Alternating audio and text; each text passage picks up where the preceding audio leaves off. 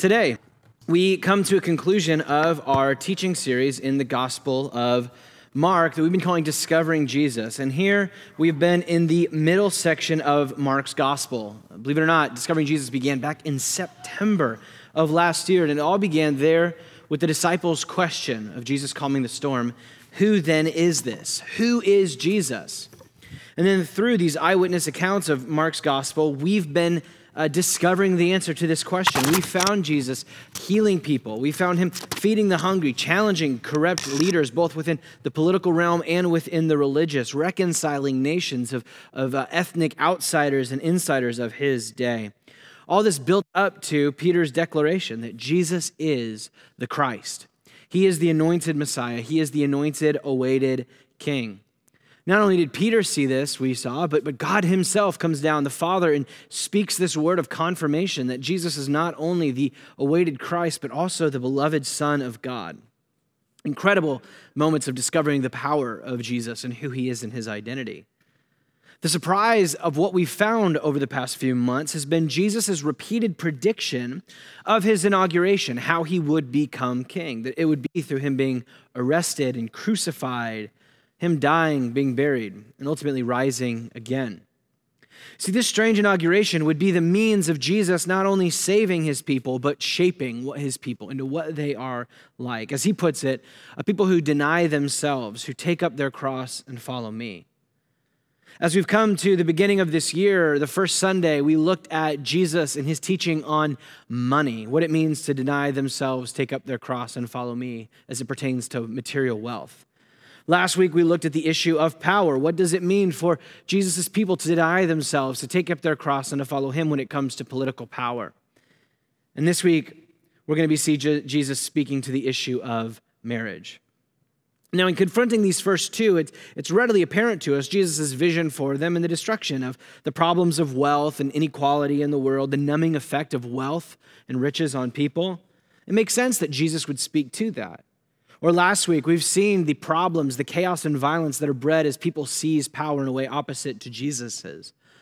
But the question that comes to us today is, why would Jesus include his teaching on marriage in the midst of these two?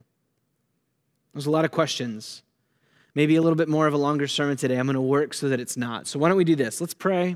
We're going to read Mark 10, verses 1 through 12, and then we're going to get into Jesus' teaching today on marriage as we close out discovering Jesus and finding his way, his call for us to deny ourselves, to take up our cross and follow him, the one who denied himself and took up his cross so that he might save us.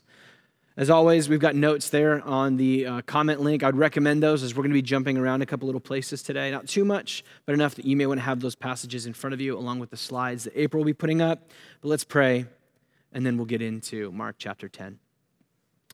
And so, Father, we stand before you as a people who desire to discover Jesus. It seems as though so much of human history has been divided over not only the conversations and questions of who Jesus is, but what it means to legitimately follow him. And so our prayer, our ask before you now is that in reflecting on Mark chapter 10, you might speak to us, for us to discover what your vision is, not only for marriage and divorce, but for singleness and for our sexuality and our gender. There's so much here for us today, some of the big questions of our moment. And so, Father, my prayer is that you would bring truth and compassion, of grace and peace in my own voice, that I would speak in light with what your word says after wrestling with this. And together we may now wrestle with the words of Jesus and what he's calling us to. In your name we pray. Amen. And so Mark chapter 10, beginning there in verse 1. And he, being Jesus, left there and went to the region of Judea beyond the Jordan, and the crowds gathered to him again. And as was his custom, Jesus taught them. And the Pharisees came up in order to test him. They asked, "Is it lawful for a man to divorce his wife?" Jesus answered them, "What did Moses command you?" They said, "Well, Moses allowed a man to write a certificate of divorce and to send her away." Jesus said to them, "Because of your hardness of heart, he wrote you this commandment. But from the beginning of creation, God made them male and female. Therefore, a man shall leave his father and mother and hold fast to his wife, and the two shall become one flesh. So they are no longer two, but one flesh. What therefore God has joined together, let not man separate." And then later in the house, the disciples again asked Jesus about this matter of divorce. And Jesus said to them, whoever divorces his wife and marries another commits adultery against her. And if she divorces her husband and marries another, she commits adultery. And so here we are in Mark chapter 10. Back here at the beginning of verse 1 in chapter 10, we find Jesus. The story opens with him on his little teaching tour, making his way towards Jerusalem. And on the way, the religious leaders pull Jesus aside with a question. And that question is it lawful for a man to divorce his wife? And this isn't a question that's common to us today. But what we find is that they're not simply just asking a question about marriage and legality, but rather in order to test him, it says. The Pharisees have an ulterior motive behind their question. What they're trying to do is trying to trap Jesus, to test him, trap him in what was the big debate of Jesus' day. In Jesus' day, there's this huge debate that we get linked to there in verses 3 through 4, a contentious debate specifically around what Moses meant concerning divorce. What was lawful? What was in the 613 laws of Israel given to them through Moses by God on Mount Sinai that kind of bound them up as a community making their way out of slavery in Egypt? What is God's take on divorce? And that was the big debate of his day. Because what's interesting is that out of those 613 laws that Israel was given there at Sinai, only two, surprisingly, give any guidance about divorce. And so why don't we look at this? Let's go back together. Let's look at these two reasons briefly, get an idea of what the text is calling out of this issue of divorce, and then we'll come back to Jesus. A little bit of background, understanding the conversation that Jesus is having with these Pharisees. So the first law, allowing divorce in the law, was in Exodus 21, verses 10 through 11. You'll see on the slide and then as well in the notes there, where the law says, if a man marries a second wife, he must not deprive his first wife of food, clothing, or sex. If he doesn't provide these three things for her, she is free to go without pay, back without the bride price. Now here's what's interesting is first and foremost, wait a minute, if a man takes his second wife, so is this condoning like polygamy and me having a bunch of wives? The thing to remember as we're reading through the laws of Israel is that we're not dealing with modern law. We're not dealing with God's eternal commands handed down, but rather, and we went through this in the story of justice, specifically the family of justice sermon. Rather, in these laws, what we're finding is God's contextual application of his divine ideal. And so what's the context of Israel at the time of receiving this?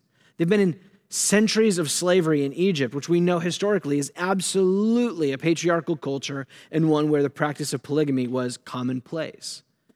And so this law, what we just read here, comes as this act of transitional justice, of God directing his people toward his divine ideal of righteousness and justice. So consider in their day, they're coming out of 300 years or so of slavery within Egypt, with patriarchy and polygamy totally normalized. In this sort of culture, who is on the short end of the stick? Who suffers the most injustice? Who in the makeup is seen as property within the world? The women are. And so in light of that context and culture, that makes sense to it. Polygamy is commonplace.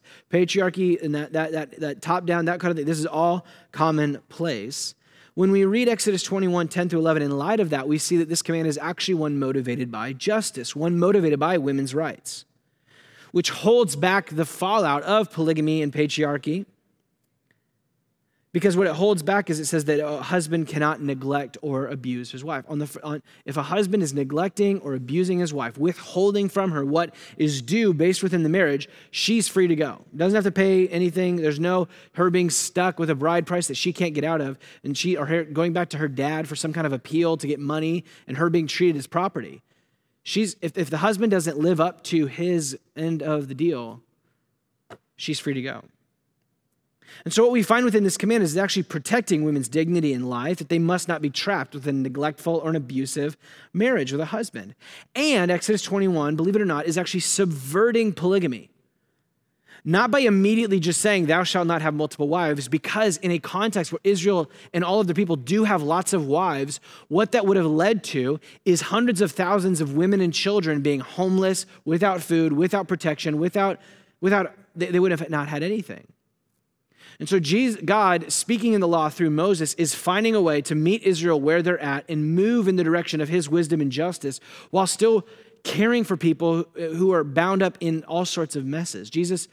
God is so gracious and patient as to work with Israel, and he cares so much about the most vulnerable that he will allow them to stay within what is not his divine ideal so that at least they're being cared for as he moves in that direction. And so this subverts polygamy, not by immediately ending it, but by showing the wisdom of monogamy, one man and one woman, when marriage is a promise to provide for one another. Not ownership, but I'm going to provide. I'm not just taking on wives as ownership, but I'm ensuring that I'm providing for you. I'm giving you what you need, and the wife likewise. And so the law actually subverts polygamy by going, if this is the promise you're making to one another, then maybe God had some wisdom in one man and one woman. So this first law that allows divorce, we find actually is one of great justice that it's bringing for women in the midst of a polygamous culture, as God's moving his stuff forward. But what's worth pointing out here in the divorce allowance is who ended this marriage in Exodus 21 in this law. Now the wife is free to go. She is the one that's separating and leaving. But what we find within the law is the husband is the one who actually broke the marriage covenant through his neglect or abuse. So the wife leaving is not necessarily the divorce or the separation or the ending of the marriage, but rather a recognition of what the husband has already done through his neglect. Do you see this?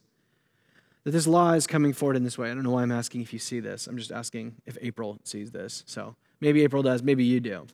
So we find within that first law of divorce, this is the background of what's going on. But what's interesting in all my study, that Exodus 21 had no bearings on the conversation of divorce in Jesus' day. Not only in legal proceedings that we can find through archaeology, but even in like rabbinic commentaries. Nobody touched Exodus 21. Everybody was focused on the other one, Deuteronomy 24. Let's read this giant run-on sentence, both in English and in Hebrew.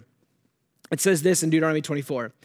If a man marries a woman who becomes displeasing to him because he finds a matter of indecency about her, and if he writes her a certificate of divorce, so here is that, you remember the Pharisees saying Moses allowed us to write a certificate of divorce? They're talking about Deuteronomy 24. And he gives it to her and sends her from his house. And if she leaves his house, becomes the wife of another man, and if the second husband dislikes her and writes her a certificate of divorce and gives it to her and sends her from her house, or if he dies, then the first husband who divorced her is not allowed to marry again. Okay, what in the world is going on here? So again, big, long sentence. This is a law about remarriage, basically saying, in the assumption that a divorce has happened, a husband can't remarry a wife he's divorced after her having been remarried to another. But that's not the main point of the conversation, in Jesus' day at least. That's not the debate. The main debate is around these words here that in the notes are read, but the language of if his wife becomes displeasing to him, if he finds a matter of indecency, and then again, if the second husband dislikes, it's fine. It's the same language of the displeasing word. So what's interesting is these words appear only here in all of Hebrew literature. And so when you don't have any other words to compare it to within the Hebrew text, anywhere else to get an idea of it, what do? You debate, endless, Bible debates are what happened. And so this right here, welcome to the big debate of Jesus' day. Welcome to what the Pharisees are coming to Jesus. Is basically, what's your take on Deuteronomy 24, on what is displeasing to a husband? What is the matter of indecency?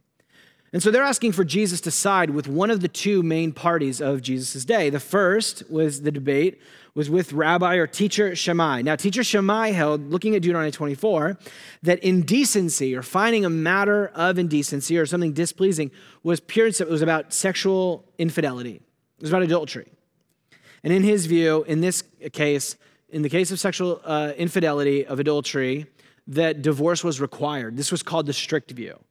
The displeasing matter of indecency, it's basically, he catches his wife, in bed with another man, or he, the rumor comes around, or he finds out that if he finds this, then he's saying, okay, then there's a permission there for an allowance of divorce. But in this case, Rabbi Shammai said not only an allowance, but almost a legislated restriction, like a requirement that the man would separate from the wife. The second, which is the far more prominent in Jesus' day, was Rabbi Hillel. You might remember him as the inventor of the sandwich from back in the fall. Now, Rabbi Hillel held to not the strict view, but what was called the open view, or the any and every reason view. And what this did is it focused on the idea, the language of displeasing, and took displeasing to mean anything the husband doesn't find pleasing as grounds for divorce. So this could be everything from, yes, infidelity, but even more, a wife infertility, to incompatibility, even accounts of the wife burning dinner or talking to a male stranger on the street. Rabbi Akiva, part of Rabbi Hillel's camp, he said that he permitted divorce for a wife if she became, for a husband to divorce his wife if he found his wife displeasing to her eyes, which was, and then the commentary goes on to say, basically, if he found another woman who was single and, ready to mingle, that he could divorce his wife and go marry her. I mean, come on, hashtag toxic masculinity right here, right? This is not a new thing. This goes all the way back. So this is the big debate of Jesus' day. This is Deuteronomy 24 is the question that the Pharisees are coming to ask Jesus about. Are you with Rabbi Shammai or Rabbi Hillel? Where are you? Mark assumes we know this background, one, by the certificate of divorce language there, but also because this is just historical. Everybody knows this was the big debate. It continued long after Jesus as an argument within Judaism up into AD 70 even. And so Mark assumes the background, but Matthew, in his gospel, where he's basically retelling the same story, he's actually really nice because he assumes we don't know this whole debate. So he actually includes the Pharisees' questions. He says, they ask not just, is it lawful for a man to divorce his wife, but for any reason. So here we go, right here. They're clearly asking, are you with Rabbi Shammai or Rabbi Hillel? Now let's take a break here, take a moment, because Rabbi Hillel's was the dominant view in the time of Jesus. And so just stop and think about what this means for a moment. To live in a sort of culture where only men can initiate divorce, and they can do so for any and every cause, and women, on the other hand, cannot. What does this reveal? What type of culture does this breed? But even more, what does this reveal about the understood purpose of marriage? Because your grounds for divorce will always come back to what you believe the meaning of marriage is in the first place. And so if the basis of divorce is on what the husband finds displeasing, then what it reveals is the purpose of marriage was understood to be the pleasure of the man. And so we have a whole system here that's developed where through this process of divorcing women left and right, that men were practicing a sort of serial polygamy, carrying on taking total wives because they didn't want to do the Exodus 21 thing of having to care for anyone. So they found the loophole of displeasing. It's kind of a confusing word. And so it allowed them to kind of marry and remarry and have as many sexual partners and wives as they wanted, and just kind of work their way through until they find the one that they finally want, or they could just keep going on. This is legitimately what's going on in the time and history of Jesus' day and age. And the Pharisees want to know, where's Jesus stand on this stuff? And so in a sense, in a moment, we're going to get to what Jesus says, but it's just worth pointing out. Have we come a long way? Absolutely so, right? But at the same time, I would argue that we have kept Rabbi Hillel's view. We have just elevated the position of women to being equal with men on this, which I don't think is necessarily the best case scenario. What I mean by this is we've moved from the patriarchal, that the meaning of marriage is the happiness of the husband, and we've moved within the egalitarian to now marriage is still just about happiness. We just now say it's the happiness of the man and the woman. And so the question is that actually what Jesus is coming to do? To simply make marriage be not just for men, but a thing of happiness for men and women? I don't think so as we continue to read. Look with me in Mark chapter 10 in verse 5 as Jesus continues and he gives his answer for the question. Jesus says to them, because of your hardness of heart, he wrote to you this commandment. So the question of divorce comes up and they're asking what's allowed, what does Moses command? And Jesus says Moses and God through him didn't actually command divorce. He permitted it. He allowed it as a concession for what he calls hardness of heart or repeated, unrepentant marriage covenant breaking and canceling sin. So divorce is not something to be celebrated, to go out and you get to, have your way with whatever. What divorce is the last case scenario when a spouse continues within hardness of heart. Unrepentant, unchanging, repeated marriage covenant canceling sort of sins. And so it's a concession that was given within the law to protect spouses from suffering endlessly. Whether that's in a case of a neglecting or abusive husband in the Exodus 21 or an adulterous wife in Deuteronomy 24. It's hoping to keep those individuals who found themselves with a hard-hearted spouse that they don't have to suffer endlessly within that marriage. And so divorce is never commanded or celebrated. It's God's heartbroken permission to legally acknowledge a spouse's breaking of the marriage promise and their refusal to change, to repent, hardness of heart. And so it seems for Jesus, the only thing a marriage can't survive is hardness of heart. Hardness of heart to God and unaging to change, to receive. Hardness to the spouse, hardness of heart to the community. This seems like this is the one thing that Jesus sees as breaking down the marriage vow. But in the reverse, it seems as though if we were to turn Jesus' saying upside down, if there is repentance, if there is humility, if there is a soft heart on both sides within a marriage, there is nothing that a marriage can't see its way through. There's an entire teaching here, whether you're married or not, on the dangers of hard-heartedness. But to bring it back to divorce, biblical divorce then is not, I'm done and I'm out.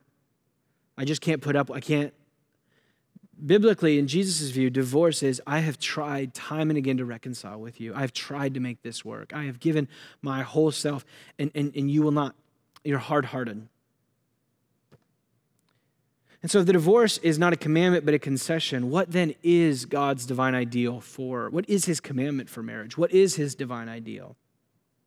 Jesus continues in Mark chapter 10, verse 6. What does he say? But from the beginning of creation. So you guys don't realize divorce is not an okay part of the divine ideal. It's a concession for hard-hearted people. But the divine ideal, the commandment, from the beginning of creation, he says, God made them male and female.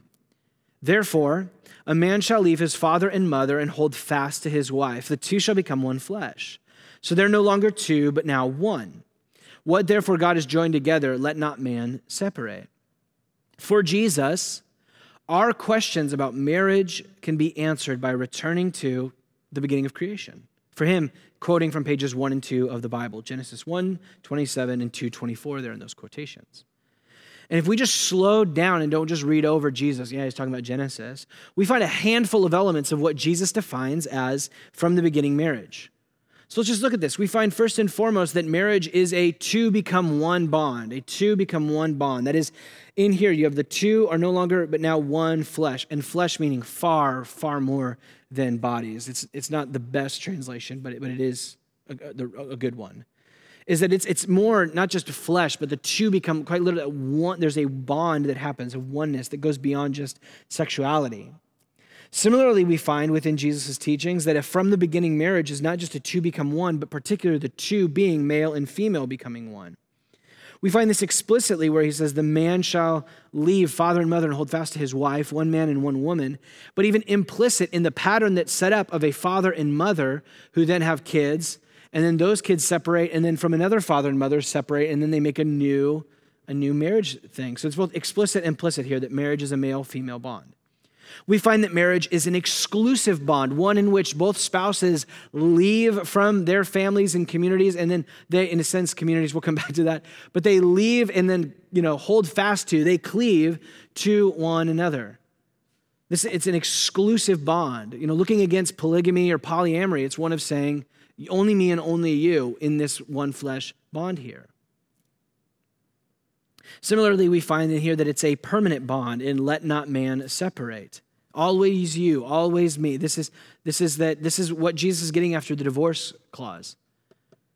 If you guys went back and you reread Genesis, you would see that what God has joined together from the beginning of two becoming one flesh, man ought not separate. That the story of marriage is not, one man that joins himself to one woman and one woman. God's ideal is the two become one. Why? Because it's a permanent bond, as we find here. And we find that that marriage is an exhaustive bond.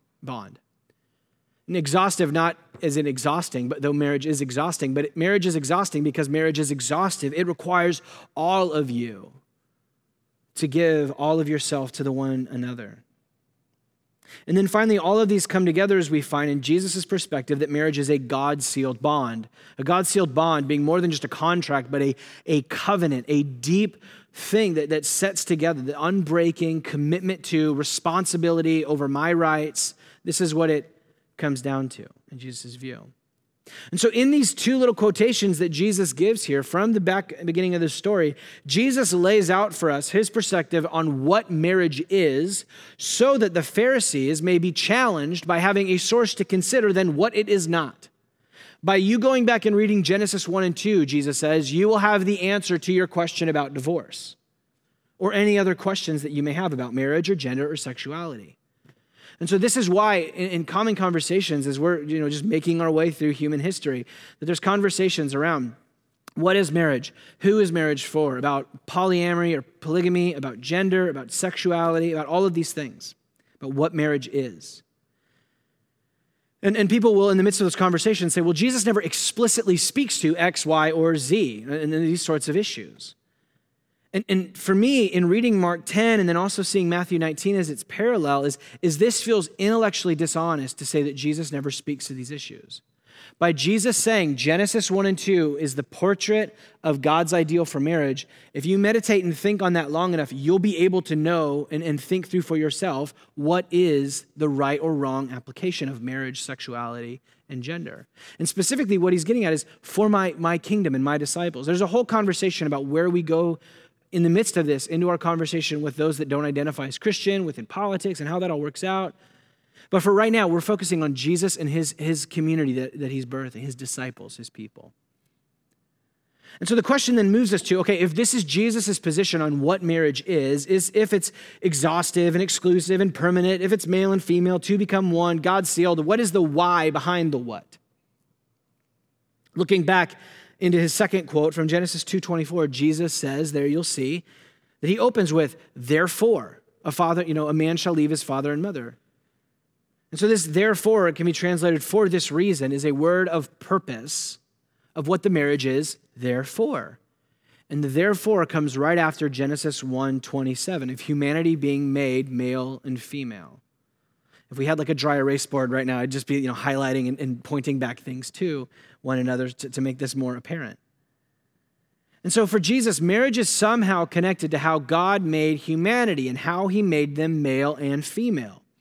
And though Jesus only quotes the end of chapter 1, verse 27 of Genesis, he assumes these Bible nerd Pharisees have the whole thing memorized and they're uploading all of that as they're engaging with Jesus. But to help us, the context of what Jesus is quoting for in 1:27 is this, 1:26. Then God said, let us make mankind, or man as it can be translated by some, but it's humanity.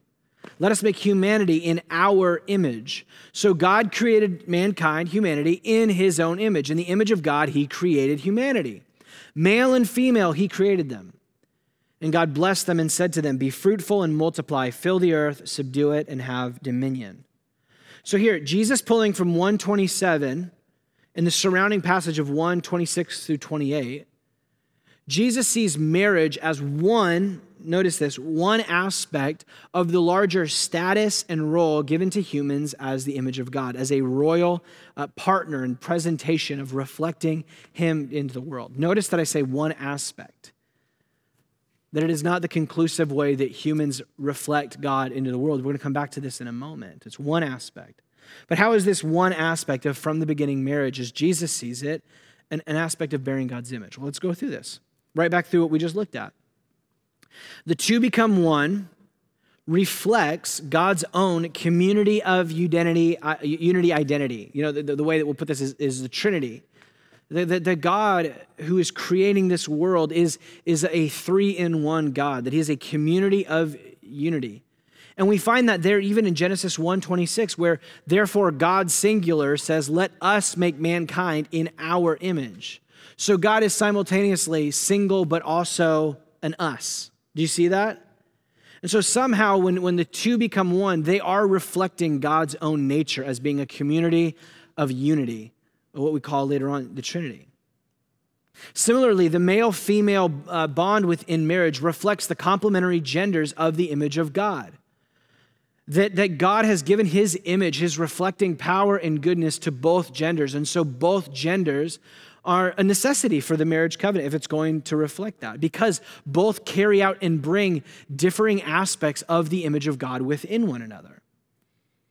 Now that happens at a level where every single human being has that, but there seems to be, within Jesus' perspective, some pretty binary distinctions between how women tend to bring out their image bearing and how men do.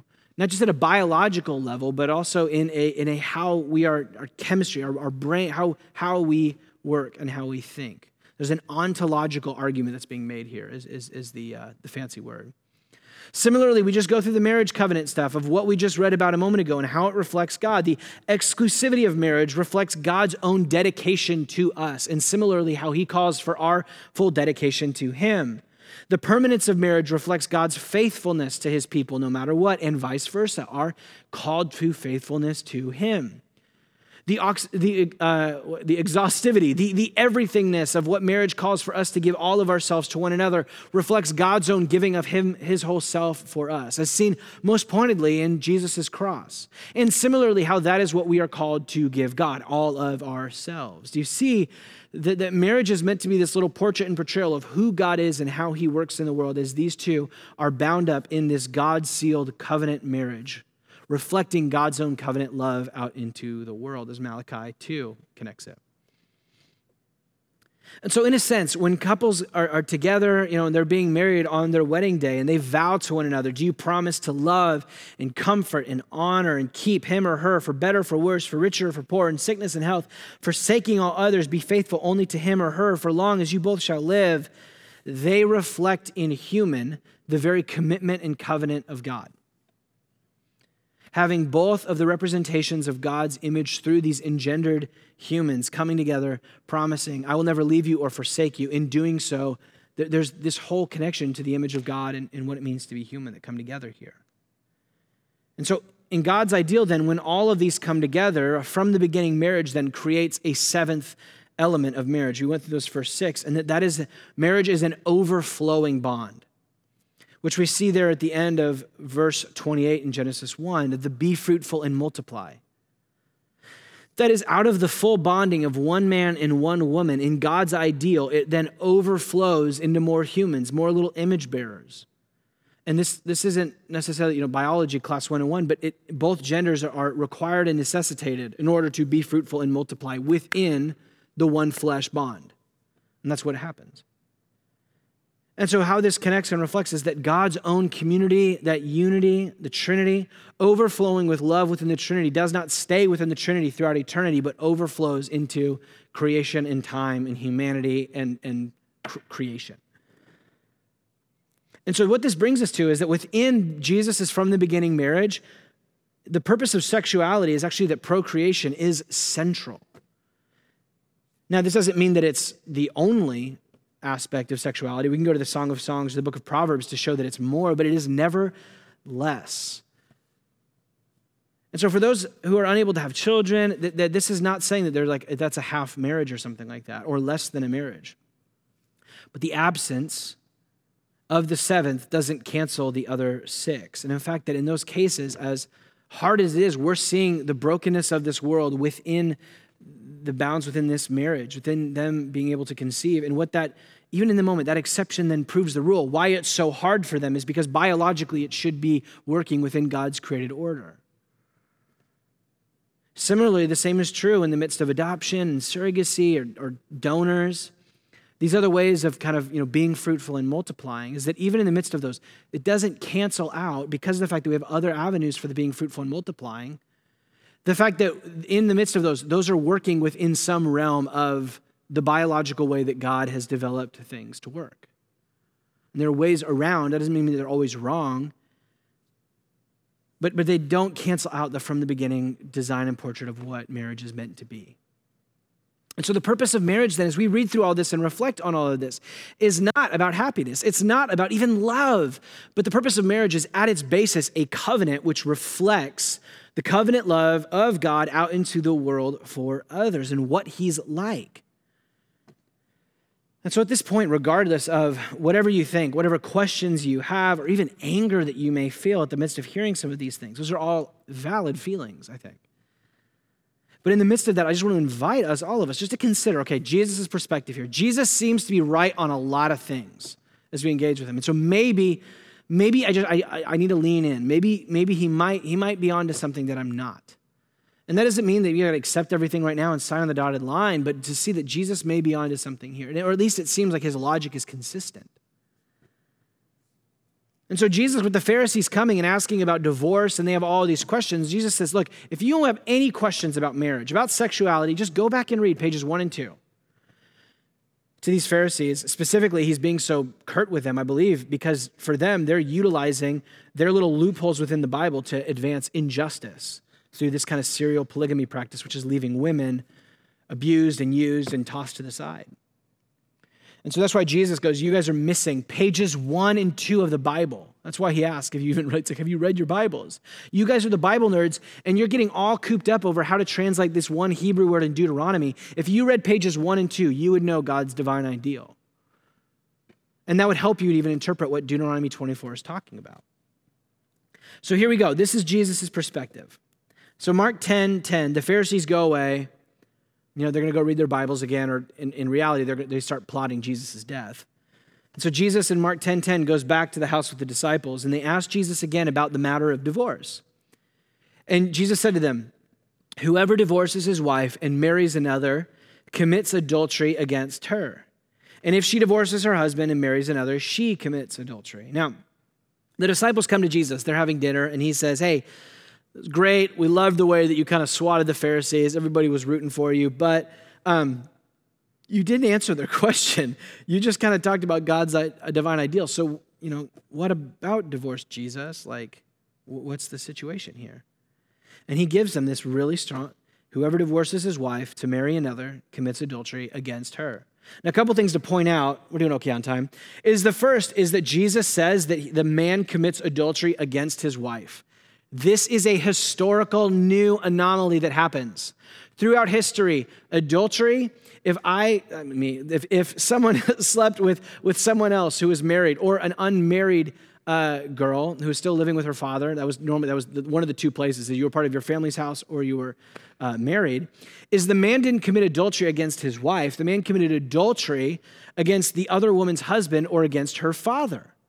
And so Jesus turns this whole thing on its head. In this one moment, this little against her, and we just read all over it. It's for the disciples, he is placing the woman in this position of equality and partnership within the marriage, and that she has just as much say over how he practices his sexuality and who he does his sexuality with and how that all plays out as he does over her. So in a sense, like we talked about a moment ago, we're coming into this egalitarian view of men and women as partners together in marriage. That is true. But what's interesting is Jesus moves forward on this, because what it seems like he says here is that all remarriage is adultery, right? Whoever marries another commits adultery against her. And if she divorces her husband, marries another, she commits adultery. Now, there are some that read it this way, and they go, see right there, bada boom, bada bing, that's it. If you get divorced, you get remarried, you're committing adultery. So let's slow down. Let's do some good Bible work here, okay? Let's remember the context of what is the context of the conversation they're having. It's not divorce in general. What is it about? Deuteronomy 24. Rabbi Hillel, the practice of divorcing for any and every cause, and then remarrying, that process happening. Jesus is saying, and even in the Greek, you can see it this way, that anyone who divorces to be married to another. So anybody who divorces and then immediately goes out and remarries another, i.e. that was the person they wanted to be with and that's why they left their spouse, that person is not going through some understanding of divorce. They're just practicing polygamy, like serial polygamy, where I'm moving from one spouse to another. And so divorcing to be married to another is just you manipulating Scripture to kind of get what you want. It's the same thing we saw with power last week. It's the same hermeneutic. It's the same way of reading Scripture. So Jesus here is actually denouncing Rabbi Hillel's view, which is again why Matthew pairs Jesus with Rabbi Shammai in Matthew 19, verse 9, where in the parallel to what we just read, Jesus says, whoever divorces his wife, and then right there, except for sexual immorality, and marries another, commits adultery.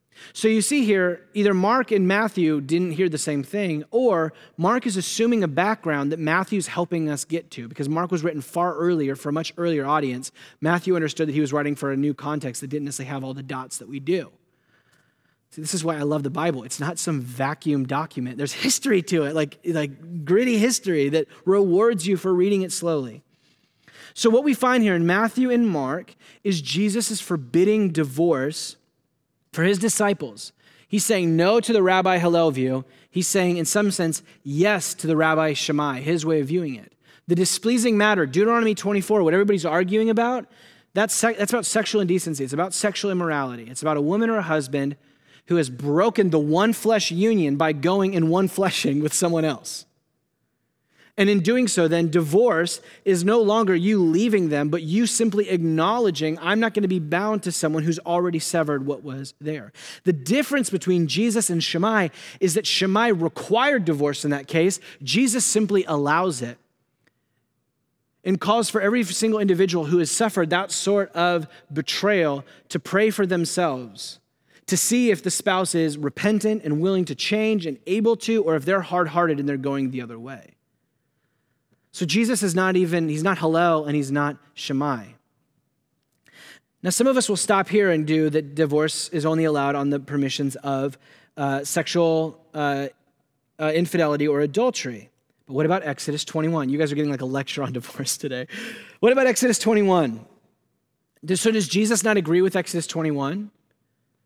The allowance for divorce with a neglecting or abusive spouse? No.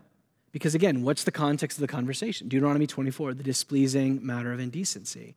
So Exodus 21 is in his mind, but for him it's an assumption. The issue of the conversation at the dinner table is Deuteronomy 24. And so Jesus seems to uphold it, and then we find this is consistent because Paul himself then pulls from Exodus 21 and applies it within the context of a spouse that abandons their spouse. So in the church, there's one spouse that just abandons, takes off and leaves town, neglecting their spouse. And so Paul looks back to Exodus 21 and says that's still binding for Christians today as an allowance for divorce of a husband or spouse who neglects or abuses their spouse. So what we find here then is the Christian allowance for divorce is an acknowledgement that the other has already ended this thing. They've already broken the covenant ties, either through one of two things: hard-hearted sexual immorality or hard-hearted abuse or neglect. Withholding, whatever language you want to use there. Those two things seem to be the only bounds for divorce that are given. A hardness of heart in both of those that in some way is separating the two become one exclusive, permanent, exhaustive bond. If I'm sexual infidelity, adultery, what is that? It's severing the two become one. It's severing the exclusive commitments. It's severing the permanence, and it's severing the exhaustiveness of the commitment of the marriage. Similarly, neglect or abuse is that I actually don't view you as one flesh with me. I treat you as someone separate than me or even lower than me.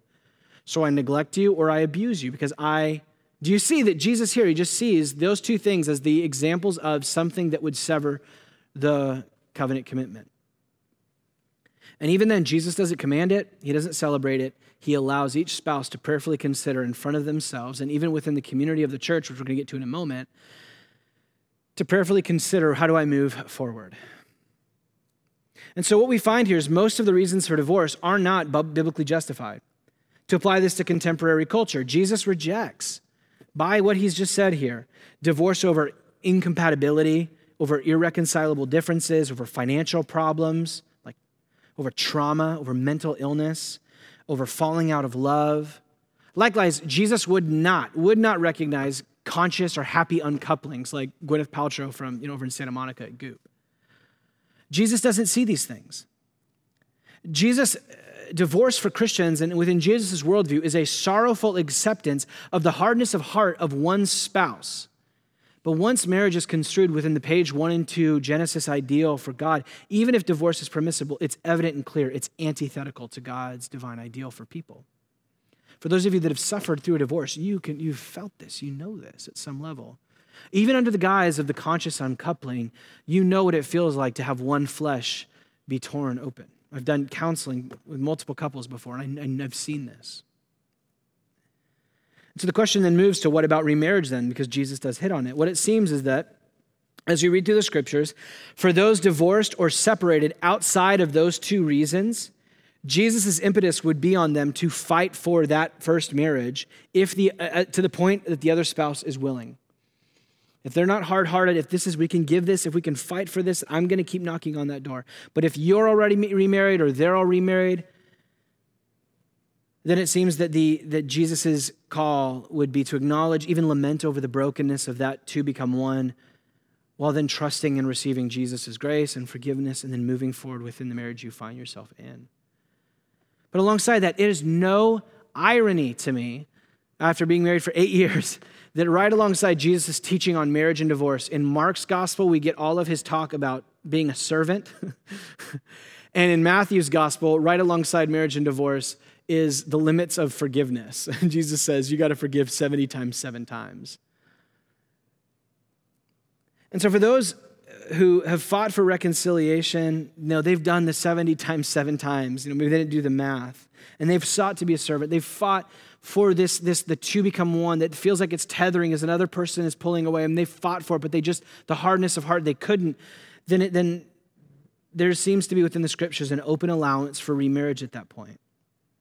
With a caveat, the Apostle Paul puts that those persons should prayerfully consider the possibility of singleness if it's for them. And so here we stop with Mark's gospel, and we come to the question then of what about me? Not me, but some of you who are watching who are not married. Maybe you've been divorced and now you're considering, or you're single for whatever reason. What about me? If it's single, unmarried, or my desire, my orientation, how I feel and who I am, it doesn't vibe with what Jesus has just laid out, his little divine ideal. What about me?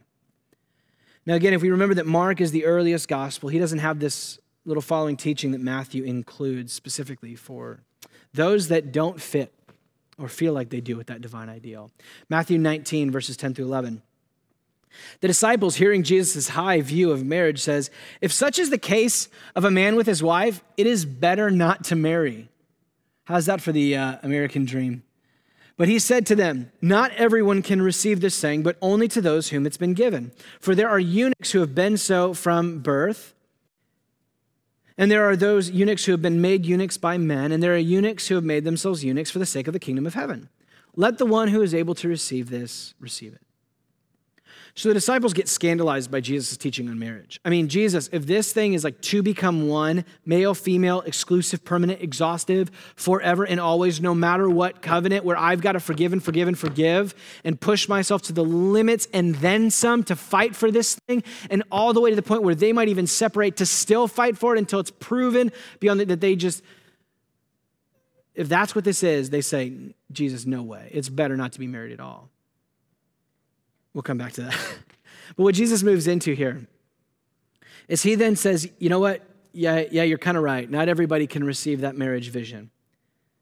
But on the other side of it, there are those who have been made, he starts talking about these eunuchs. And so what's going on here? A eunuch was an ancient practice, still practiced in some places today even, where kings back in a polygamous culture would have many wives. Their staff who would attend to all of their harem, their wives, their property, as they were seen, were men, were male slaves. And so to ensure that the male servants don't sleep with the king's wives, all of them were castrated.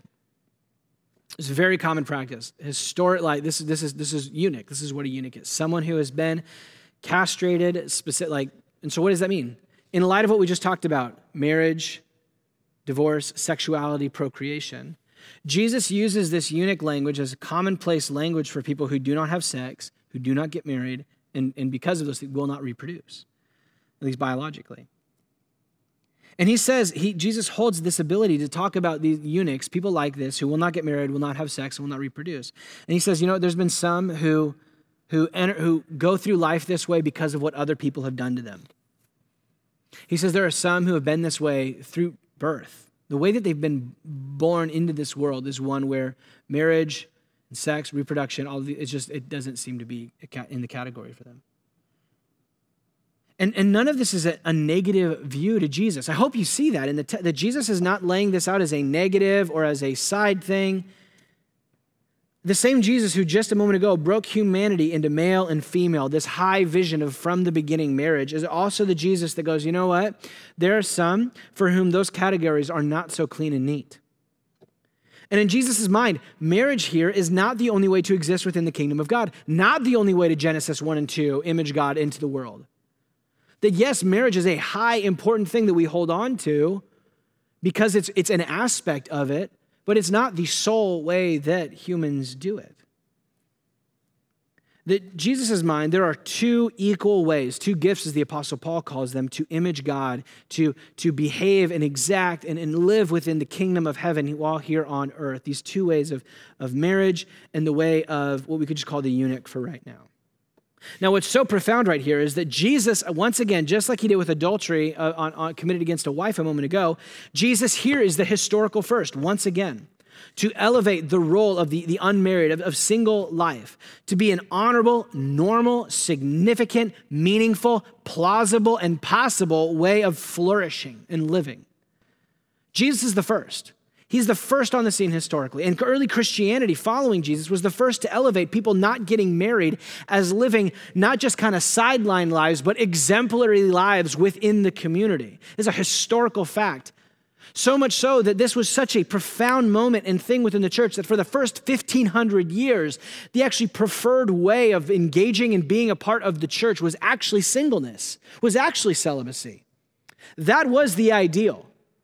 And for those who couldn't do that, they didn't have the chops, then marriage was seen as the sideline. But for most people, that was the vision that was set before them. Those were the spiritual heroes, were those who were single and those who were unmarried. And so how does this all hold up? How is this even possible? All of this is built on and only plausible and possible through the shocking claims that Jesus and then the early church made about itself, about the church as a family. Because, simply, you just read through the New Testament and what you find is all of those really powerful things that we saw about marriage a moment ago, those aspects and elements of it are continuing within the church. And actually, we'll just keep going. Let me just consider this. We looked at marriage. Now here, look at the church.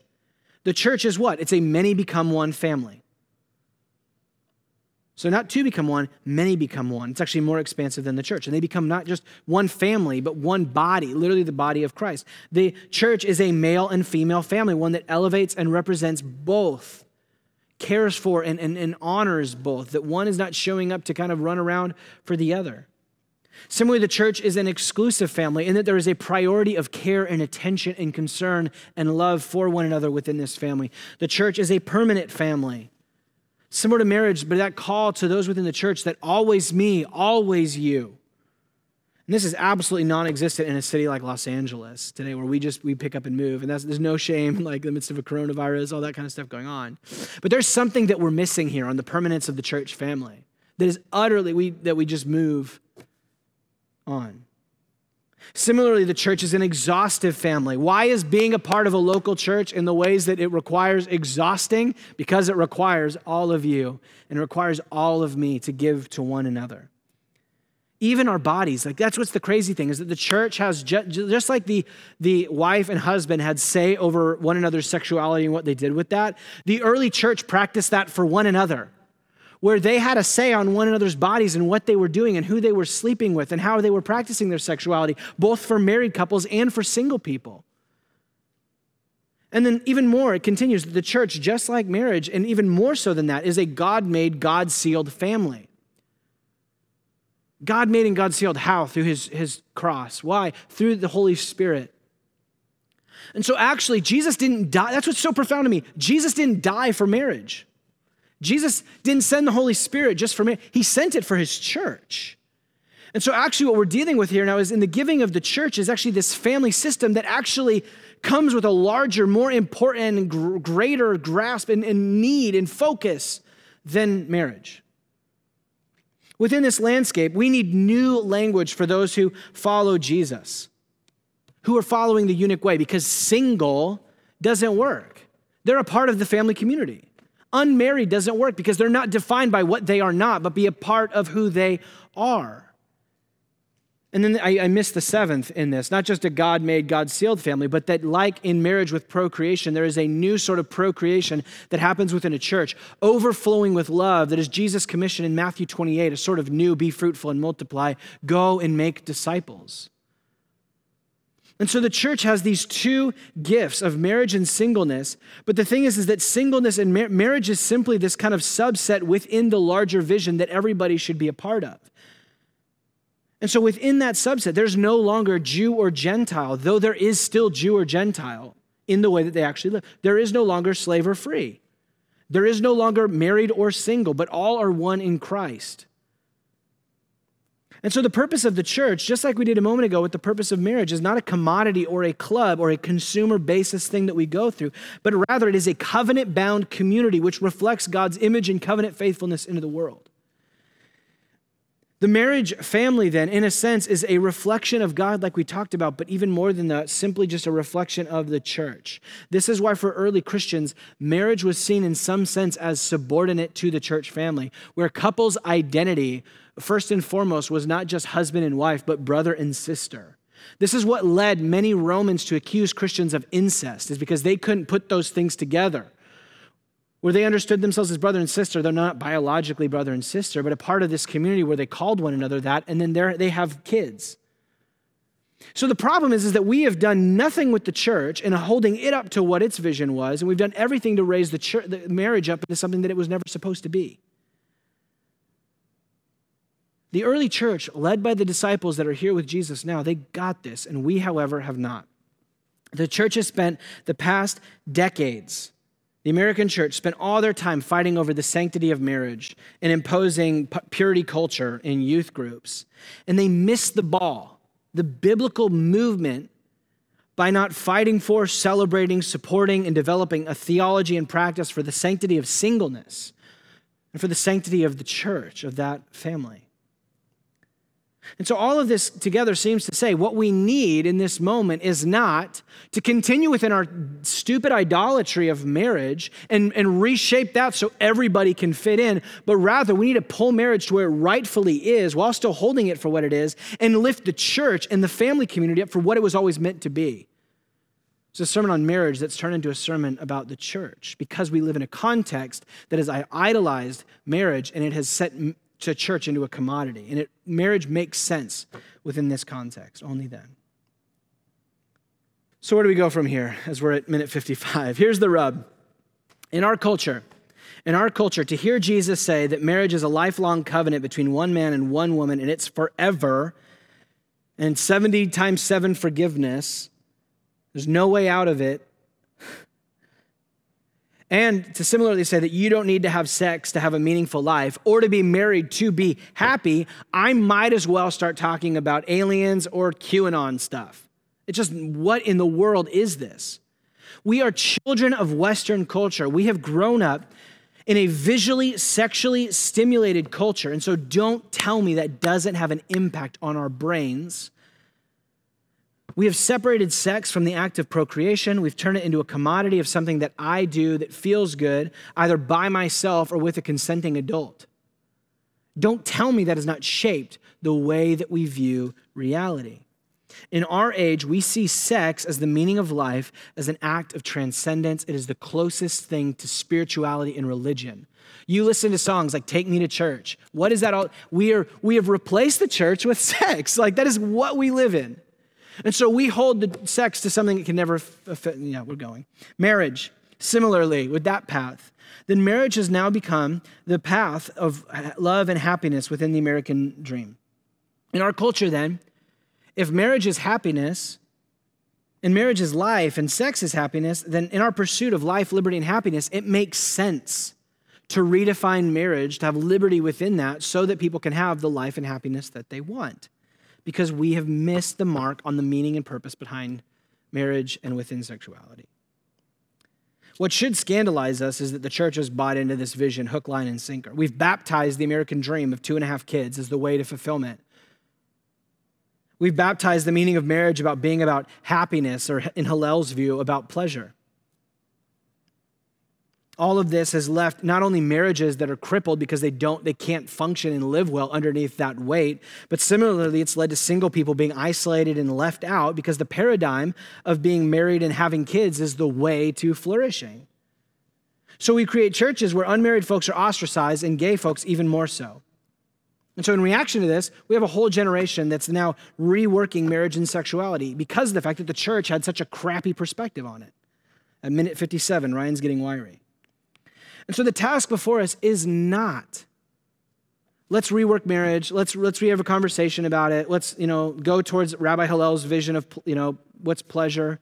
and happiness, and so we want to make that available to open everyone. I don't think that's the way forward. I think what Jesus is calling out of us is rather the way forward is to recapture his vision, not only for marriage, but also for his church. To celebrate and support these two ways of the kingdom, the two gifts of marriage and singleness. Because in Jesus' way, it is not marital bliss for the sexual majority and celibacy for others, but that both are called in those two ways to take up their cross, deny themselves, and follow Jesus in similar yet complementary ways, relying on one another within the community to bring out differing gifts within the church. And so I'll just say, if your marriage doesn't feel like taking up your cross and denying yourself and following Jesus, if you either in reading over Jesus' words there about what marriage is exhaustive, that it's permanent, that it's exclusive, that it's if that doesn't cause you to feel tension, to bring out emotions, to realize how you fail to live up to it, if marriage in the way that you're following it, or at least your vision for what it should be, doesn't cause other people to look at it and say, if such is the case with a man and his wife, it's better not to marry, it seems we're missing Jesus' vision. And similarly, at the same time, if your singleness doesn't feel like taking up your cross and denying yourself and following Jesus, and your faithfulness and obedience to Jesus doesn't cause others to ask why, to which your only answer that would make any sense is for the sake of the kingdom of heaven, and not for my own pleasure or the lack of commitment or the ease of being able to sleep through the night and not having to. This is a hard road that Jesus calls both of us to. And so Jesus is not holding out this easy way for straight folks that they get to get married and have like the easy marital bliss of the American dream, and everybody else, it's like, sorry, prayers and thoughts. Jesus sets before us these two ways of discipleship of taking up your cross, denying yourself, and following me. The church needs, in the same way it needs both genders, it also needs both of these representations because they're going to bring out and produce differing aspects of what leads to a healthy community. And Jesus understands the weight of this, which is why he closes in saying, not everyone will receive this saying, but let the one who is able to receive it, receive it. Jesus says, there are some who, in light of my teaching, my high view of marriage, my views on divorce, my dedicated view of singleness, are going to turn away. And Jesus gets it's a big ask. He doesn't think this is the easy road. But the kingdom of God in his mind is what's at stake within his churches, within each individual's decision. And so when Jesus is understood rightly in what we've just read today, his vision is not marital bliss for straight folks and single, gay, everyone else kind of, here's your way. Understood rightly, both are taking up your cross, denying yourself, and following Jesus. Both ought to be both the hardest thing that you've ever done and yet one that provides so much joy and life. And we need to develop churches that quit idolizing marriage as the only place that stuff can be found. But churches that are uniting with one another, where those that aren't married are not ostracized, but find themselves as a vital part of this family community. And so both come with different gifts, different challenges, different joys. And when we have a church that's functioning as the family it should be, these are not just plausible ways, but it's the context for flourishing discipleship. Neither, if done in the way of Jesus, are easy. And so here, as we close, last 2 weeks, we looked at the world's way of money and wealth, of power. The past few weeks, we've been looking at this. And Jesus includes within that marriage as saying that the world provides an easy way of selfishness, of prioritizing your own pleasure, whether it's your money or you grasping over political power or in marriage. And he's saying to all of us, regardless of where we are, regardless of rich or poor, of married or unmarried, of power or powerless, to take up our cross, deny ourselves, and follow him. And this only makes sense and is only worthwhile in light of the fact that Jesus has taken up his cross, that he denied himself so that he might save and shape us. And so let's pray.